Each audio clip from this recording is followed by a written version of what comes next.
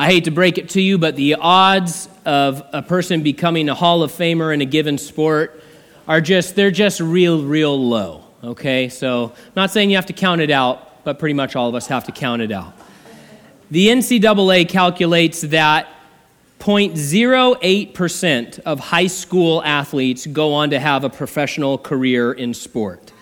Of the few to actually play at the major level, say the NFL or the MLB, just 1% of those 0.08% will be inducted to the Hall of Fame.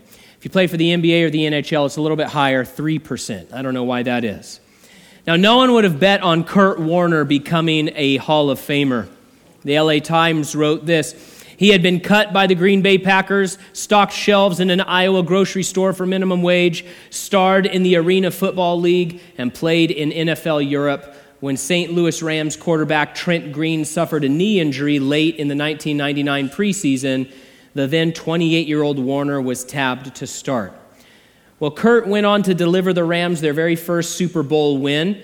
9 years later, Kurt led the Cardinals to the Super Bowl as well. After the playoff game that secured their spot in that Super Bowl, Terry Bradshaw went down on the field for Fox and interviewed Kurt, and he said, "You're not going to like this, but you're the third oldest quarterback to ever play in the Super Bowl. How does that make you feel?"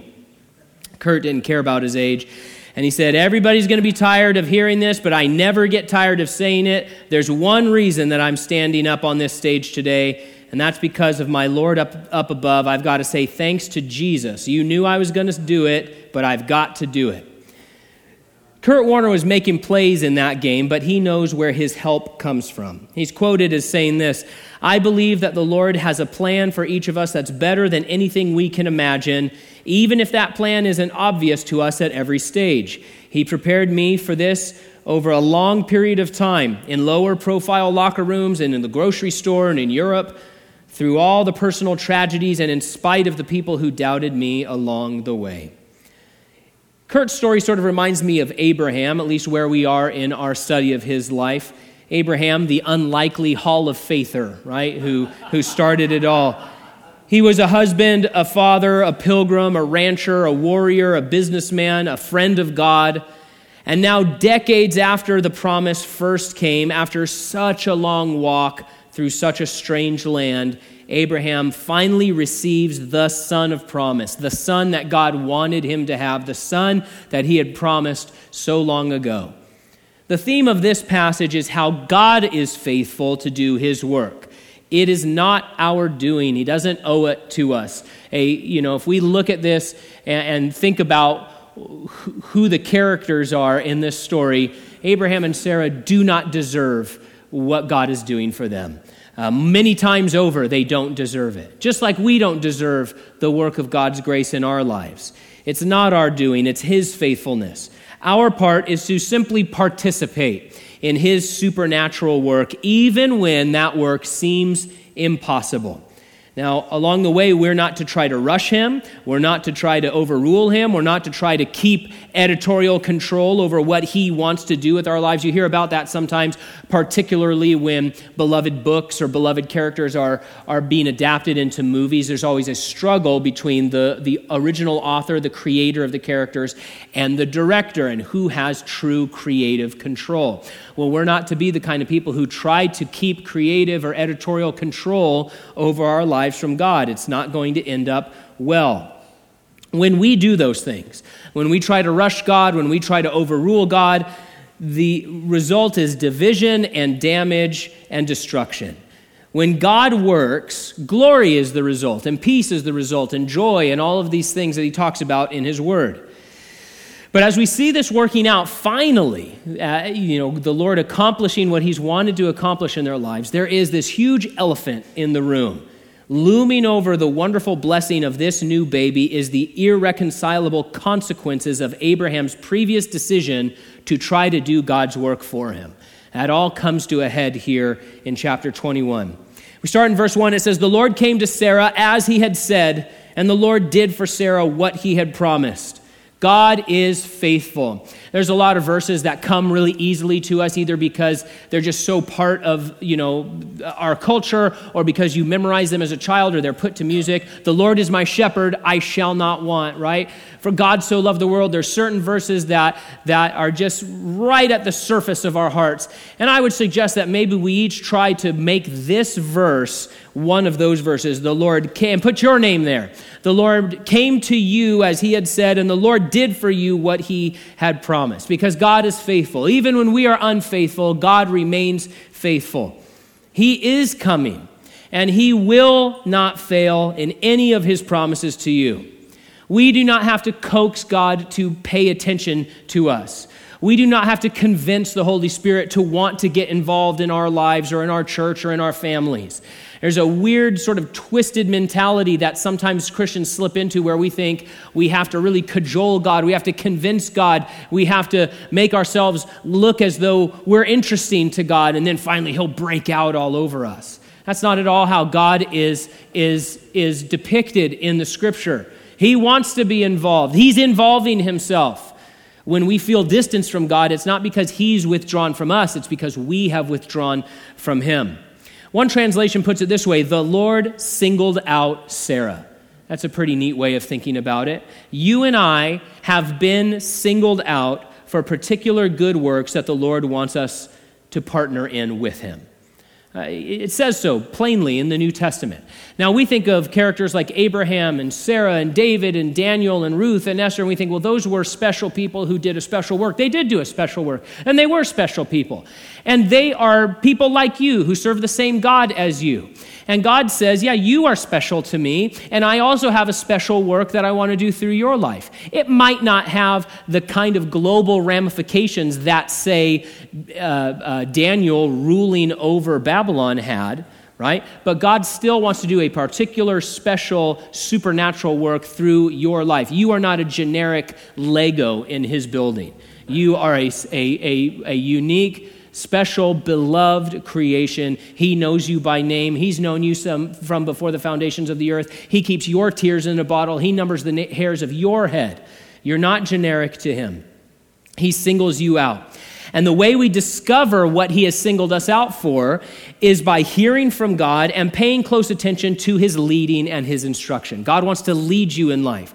He wants to lead you in the choices that you make and the activities that you're a part of and the people you're connected to.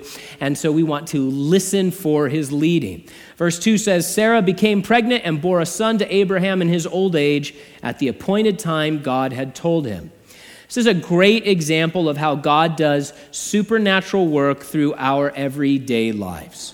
Listen, it was absolutely impossible for Abraham and Sarah to have a child, physically speaking, on the earthly human level. It was impossible. It couldn't be done.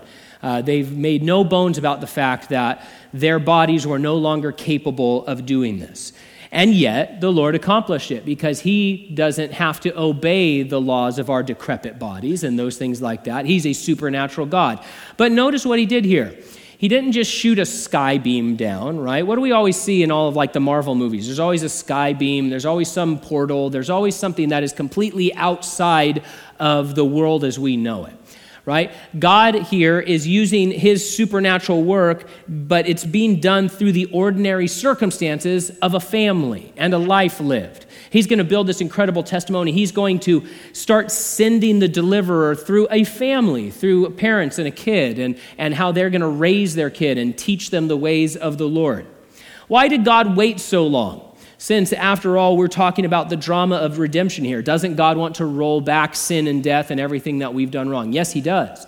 But it turns out it takes quite a bit of what we call time. God is outside of time and space, and so he is not worried about days the way that we are. And we read about that. 1,000 years is as a day is 1,000 years, all of that sort of thing.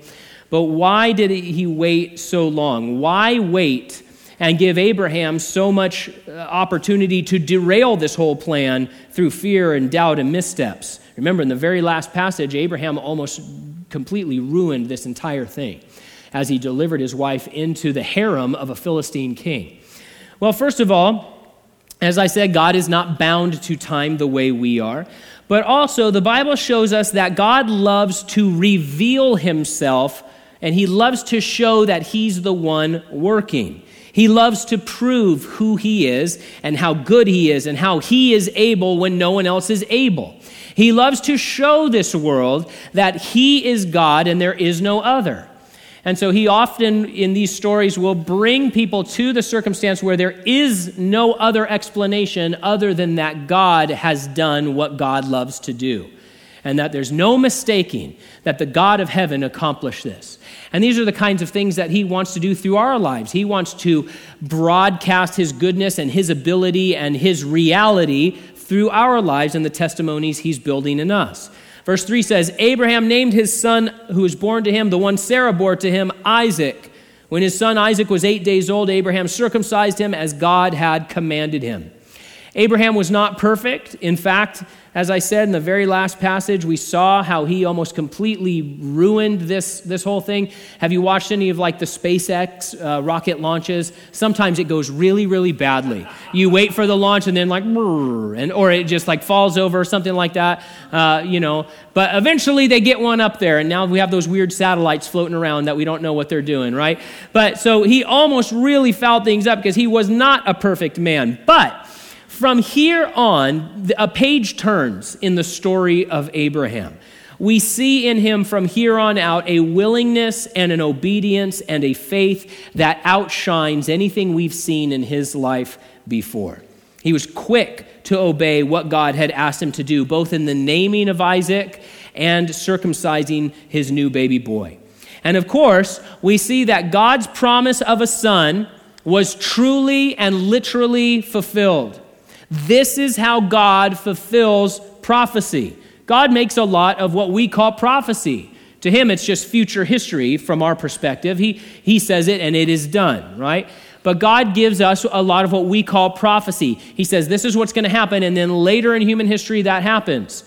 And most prophecies in the Bible have been fulfilled. About 500 have not yet been fulfilled.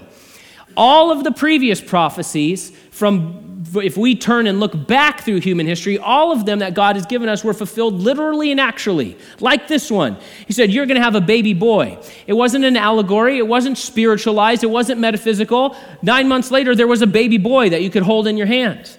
He said, okay, a Messiah is going to come. God is going to put on human flesh. And then that really happened. And now God says, hey, there's about 500 other things that are going to happen in the future concerning Jesus' second coming and concerning the Great Tribulation and concerning the millennial kingdom and all these other things. There's no reason for us to turn from our pivot point on history and say, well, everything beyond us is fake or is allegorized or is spiritualized and we should not expect to literally happen, but everything behind us is true and literal.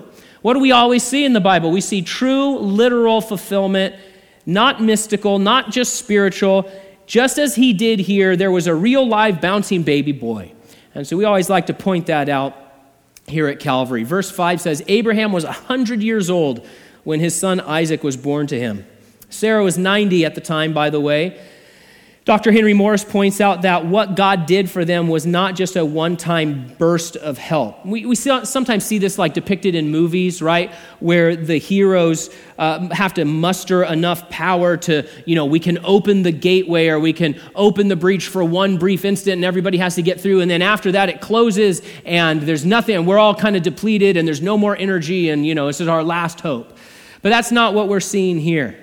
Abraham and Sarah, it seems, were dramatically rejuvenated by God's work. Because Abraham didn't just father one son, he would go on to father 6 more sons after this.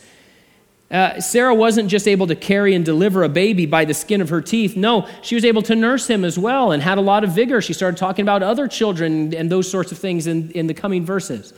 And so we see this great work of God in their lives. After 100 years, Abraham was embarking on the most important work of his life. The herding, the ranching, the trading, the Delta Force rescue op that he was involved with a number of chapters ago, the building of a household. All of that was significant. All of that was neat. All of that was important. All of that was part of the life God had given him to lead. But this was the most important thing. This being the father to Isaac, this was the great calling God had put on his life. It was the primary thing God had given him to do, the primary calling. What's your calling? What has God called you to do? If the answer is, I have no idea, then go ask the Lord. Lord, what do you have for me? And you know what? Maybe he's not going to answer you right away. It might be years or decades before the Lord gives you that sort of primary thing that looking back on your life, you'll be able to say, oh, I did a lot of stuff before, but this was the primary work that God gave me to do. But all the more reason why we just need to be people who are led by God, the Holy Spirit, so that we can be sure that we're not spending time down in Egypt when we're supposed to be getting ready for Isaac, if we're using Abraham as an example. Verse 6 says, Sarah said, God has made me laugh, and everyone who hears will laugh with me. Our Lord is such a redeemer. He's so good. He's so tender and so kind to us. Sarah's earlier laugh, you'll recall, had been one of scorn and disbelief. We remember that awkward lunch that the Lord had with them, and he said, hey, Sarah's going to have a baby, and she laughed. Not because she was excited, but because she was in her heart mocking what God had said. And then Jesus said, hey, or the Lord said, hey, why did Sarah laugh? Oh, I didn't laugh. She's lying to the angel of the Lord. Really bad scene. But what does the Lord do? He redeems all of that. Because as we sang tonight, he brings beauty from ashes. The ashes of her laughter, he says, I'm going to bring something beautiful and holy out of that. You know, our failures, our shortcomings are not too much for God. He loves us so much that he looks down on the squalor of your heart and my heart, and he says, yeah, I can work with that. We can turn something beautiful out of that mess. Let's go for it. If you watch any of those shows where they do like restoration, it's crazy. I sometimes wonder if you know how on cooking shows they like put the uncooked thing in the oven and immediately pull out the cooked thing, right? I sometimes wonder on some of these restoration shows, they're like this old Schwinn bicycle. It's, one tire and it's just a bunch of like rubble. And then they bring it out, it's like brand new, it's all gleaming. And you're like, did you guys just fake this? But that's what the Lord does with a life. That's what he does with your heart. He says, yeah, it's a mess. It's a total mess. But I can shape this into something wonderful. I can bring beauty from the ashes of this life. And we see here that personal work that God does in us is meant to be on public display. Everyone who hears, Sarah said. This was a story that needed to be told. Yes, it was immensely personal and in some ways very private. It contained a lot of details that would have been embarrassing for them to share. But God wants to take his personal work in your life and use it to build a testimony of his grace and power that is then broadcast to the world. Because whatever it is that God's doing in us, we do not have to be ashamed of it. We rejoice in it and are excited about it. Now, linguistically, we're told that it's possible that what Sarah actually said was, everyone who hears will laugh at me. It might be that they laugh with me to rejoice and, hey, we're just excited. And we like to think of it that way. Everybody's just super excited to hear what the Lord had done for Sarah. But in your experience, is everyone always excited and in agreement with you about things that God is doing in your life? Everyone in your family, all of your friends, all of your coworkers and peers? It's not always the case. A lot of times you have people who are not laughing with you. They are people who are laughing at you because they do not believe. And they think this whole Jesus business is a bunch of hokum. And they think that you're wasting your life going to church. And they think that you're throwing it all away on being a Jesus freak. But what do we see here? Even if they were laughing at her in that way, Sarah did not care. She's like, I'm full of the joy of the Lord. You can laugh if you want. I've got my baby. And I have the Lord with me. And look what the Lord has done. He took my mocking, he took my disbelief, and through grace and mercy, he has transformed me from the inside out, and now I'm a person who is an object of his affection. I'm being used by him to do life-changing things, world-changing things. It's a great moment. Verse 7, Sarah also said, who would have told Abraham that Sarah would nurse children, yet I have borne a son for him in his old age. There's an outward focus in her song of praise. She's thinking about the Lord. She's thinking about her husband. She's thinking about her children and coming grandchildren. And so we kind of see that God, as he's doing this work in her life, he's also removing self-centeredness from her heart. And that is always part of what the Lord wants to do in us as his people. He wants to help us crucify self, to remove self-centeredness and an orientation that is always thinking of ourselves. The more I am alive to self, the less I am alive to the Spirit, right? What did John the Baptist say? I must decrease so that he can increase. And he was speaking about his ministry versus Jesus' ministry, but that needs to be true in our hearts as well, where we just say, Lord, I want to be less about myself and more about you and more about the people that you have connected me with and scattered me into the world with. Verse 8, the child grew and was weaned, and Abraham held a great feast on the day Isaac was weaned. This would have been an interesting party because it had a bunch of Philistines as guests. Now, Philistines are bad guys in the Bible, right? We always think of Philistines in the sense of Goliath. But at this point, they weren't antagonistic that way towards the Hebrew people. And Abraham was still living in the land of Abimelech. And so a bunch of Philistines are guests. And it drives home the idea that God's desire is to use your life to preach to the unbelievers around you. We are meant to be salt and light in a rotten and dark world, right? God says, yeah, I want you to be going out there and mixed in among the Philistines, not being like them, but being completely different than them, being set apart. And I want you to show them compassionately and with grace how great my power is and how great my love is and how faithful I am and how they can be included on all this stuff too. And so we see a great picture there in this party. Verse 9, but Sarah saw the son mocking, the one Hagar the Egyptian had borne to Abraham. So she said to Abraham, drive out this slave with her son, for the son of this slave will not be a co-heir with my son Isaac. If we were people who read Hebrew, we know this because there are people who read Hebrew, but if we were people who read Hebrew, we'd see that Moses keeps using forms of this same word for laughing a lot. Sarah is laughing. God has made me laugh. Those who hear will laugh. Isaac's name means laughter. And here the word for mocking is also connected to that word. Scholars say that Ishmael was Isaacing Isaac. And so there's a lot of this stuff going on with laughter. So what's really happening here? Because if we're honest, it seems like Sarah is super overreacting, right? Ishmael's 16 or 17 at the time. Who among us weren't wisecracking jerks at the age of 16 and 17? Now, maybe you have heard it said that the Hebrew indicates that Ishmael molested Isaac. Now, that seems to go farther than the language and context suggest. However, there is a small case to be made for that. However, it doesn't seem to be what Moses is getting at in this section. But if Ishmael was just sort of joking around and poking fun, why does Sarah react so harshly and God then seemingly sign off on her reaction?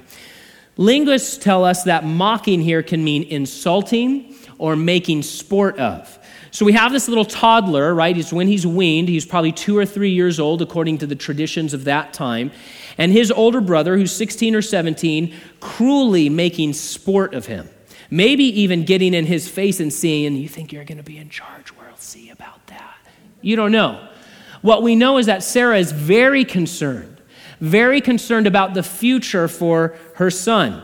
Now, Paul helps shine a little bit of light on this for us and gives us a little insight into what is going on here because he talks about this scene in the book of Galatians. In Galatians, he uses Ishmael and Isaac as an analogy for us about our life with Christ, and we'll touch on that at the end.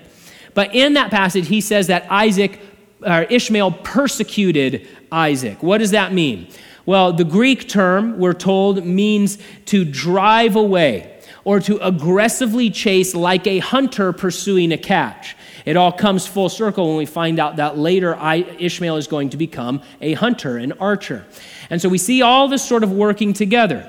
So now it's as if Ishmael is not just poking fun. I mean, he is aggressively going after his little brother Isaac and in a sense driving him away as if he was the prey. He's the little rabbit and Ishmael is the fox. And so now Sarah's reaction seems a lot more reasonable.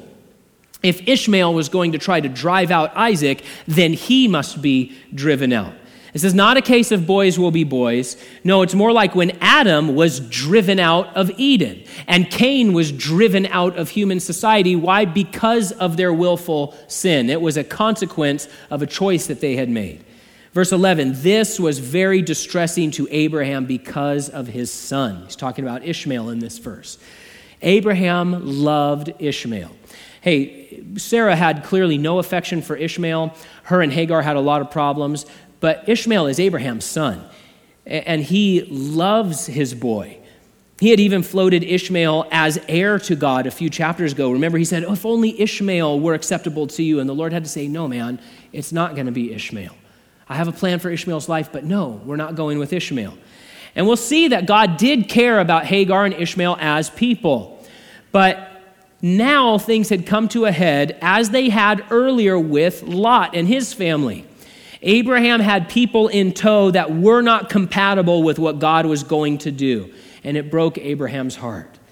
Verse 12, but God said to Abraham, do not be distressed about the boy and about your slave. Whatever Sarah says to you, listen to her, because your offspring will be traced through Isaac. And I will also make a nation of the slave's son, because he is your offspring. God was going to be gracious to all of the parties involved, but first there needed to be this painful work of excising the son of the flesh. The family of faith could not continue the way things were. Verse 14, early in the morning, Abraham got up, took bread and a water skin, put them on Hagar's shoulders, and sent her and the boy away. She left and wandered in the wilderness of Beersheba. That's it? That's it? I know we have a serious situation here, but no donkey, no wagon, no real supplies. Abraham is one of the richest people in the world at this point. Some bread and a single skin of water. It looks pretty uncompassionate, if you ask me.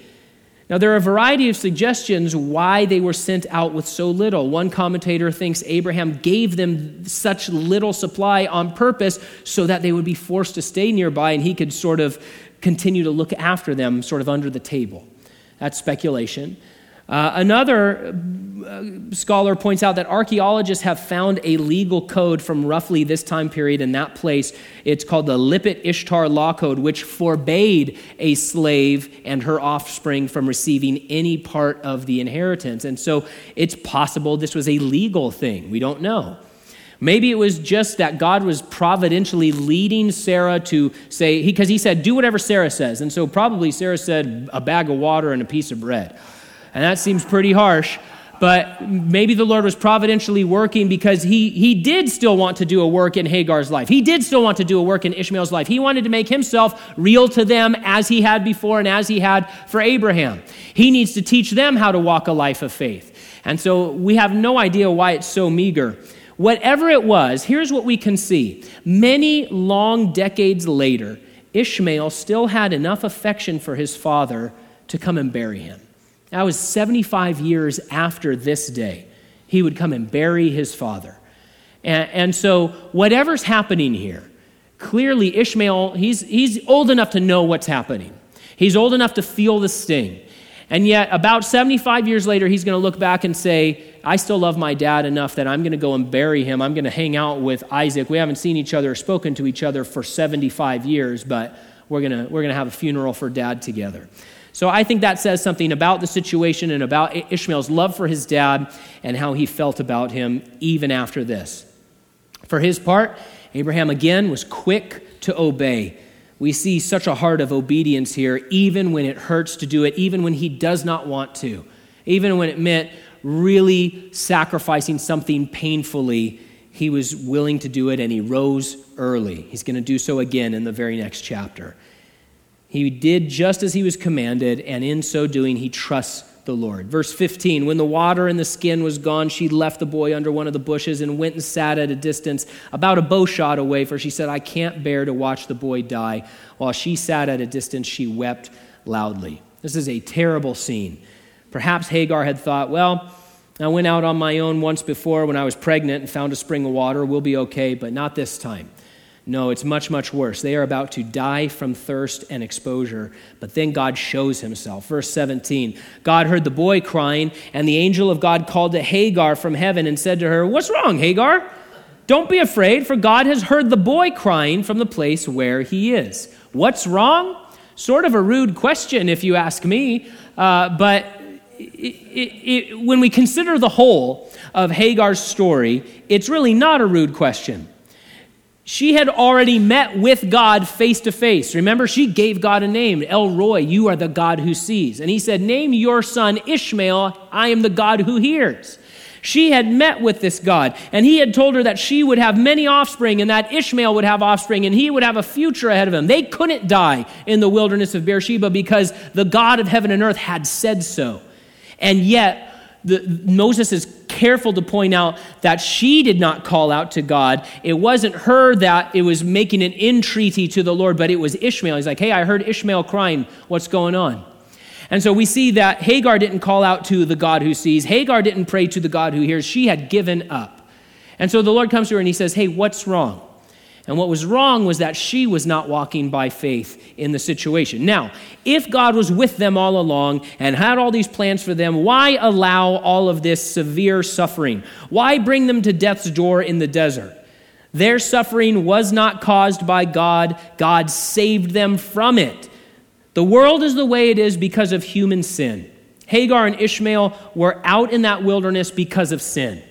God was not responsible for their suffering. The opposite is true. He took it on himself to rescue them, to involve himself so that they would live and have a future instead of dying in the desert.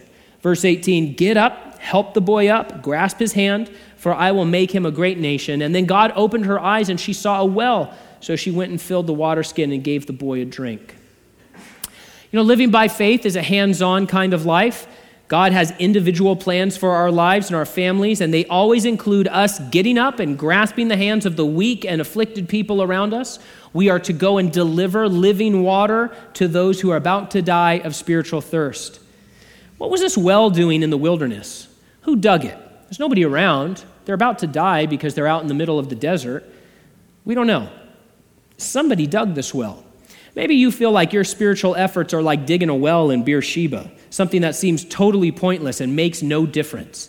But God doesn't waste anything he leads us to do. It may seem stupid, it may seem worthless to you right now. If God has led you to do it, just do it and trust that he will bring the increase. Verse 20, God was with the boy, and he grew. He settled in the wilderness and became an archer. He settled in the wilderness of Paran, and his mother got a wife for him from the land of Egypt. You know, we think of Ishmael as a villain typically, but it's interesting to read here that God was with him. Will we see Ishmael in heaven? I don't know. But we have to marvel at the gracious, loving faithfulness our God shows to the most undeserving people, you and I included. This is interesting. Ishmael completely breaks from what his father Abraham had done. He doesn't become a shepherd, he becomes a hunter. He makes his home in the wilderness rather than the fruitful land of promise. And as we close, this brings us to how Paul in the New Testament wants us to think about this story in application to our walk with the Lord. He talks in that passage, Galatians 4, about how Ishmael is like a Christian trying to live by the law, and we would call that legalism, trying to approach God through legalism or religiosity. Isaac represents living by the Spirit. And Paul lays all this out and he says, listen, you need to drive out the son of the flesh. You need to drive out legalism from your heart and from your walk with the Lord and your relationship with Christ.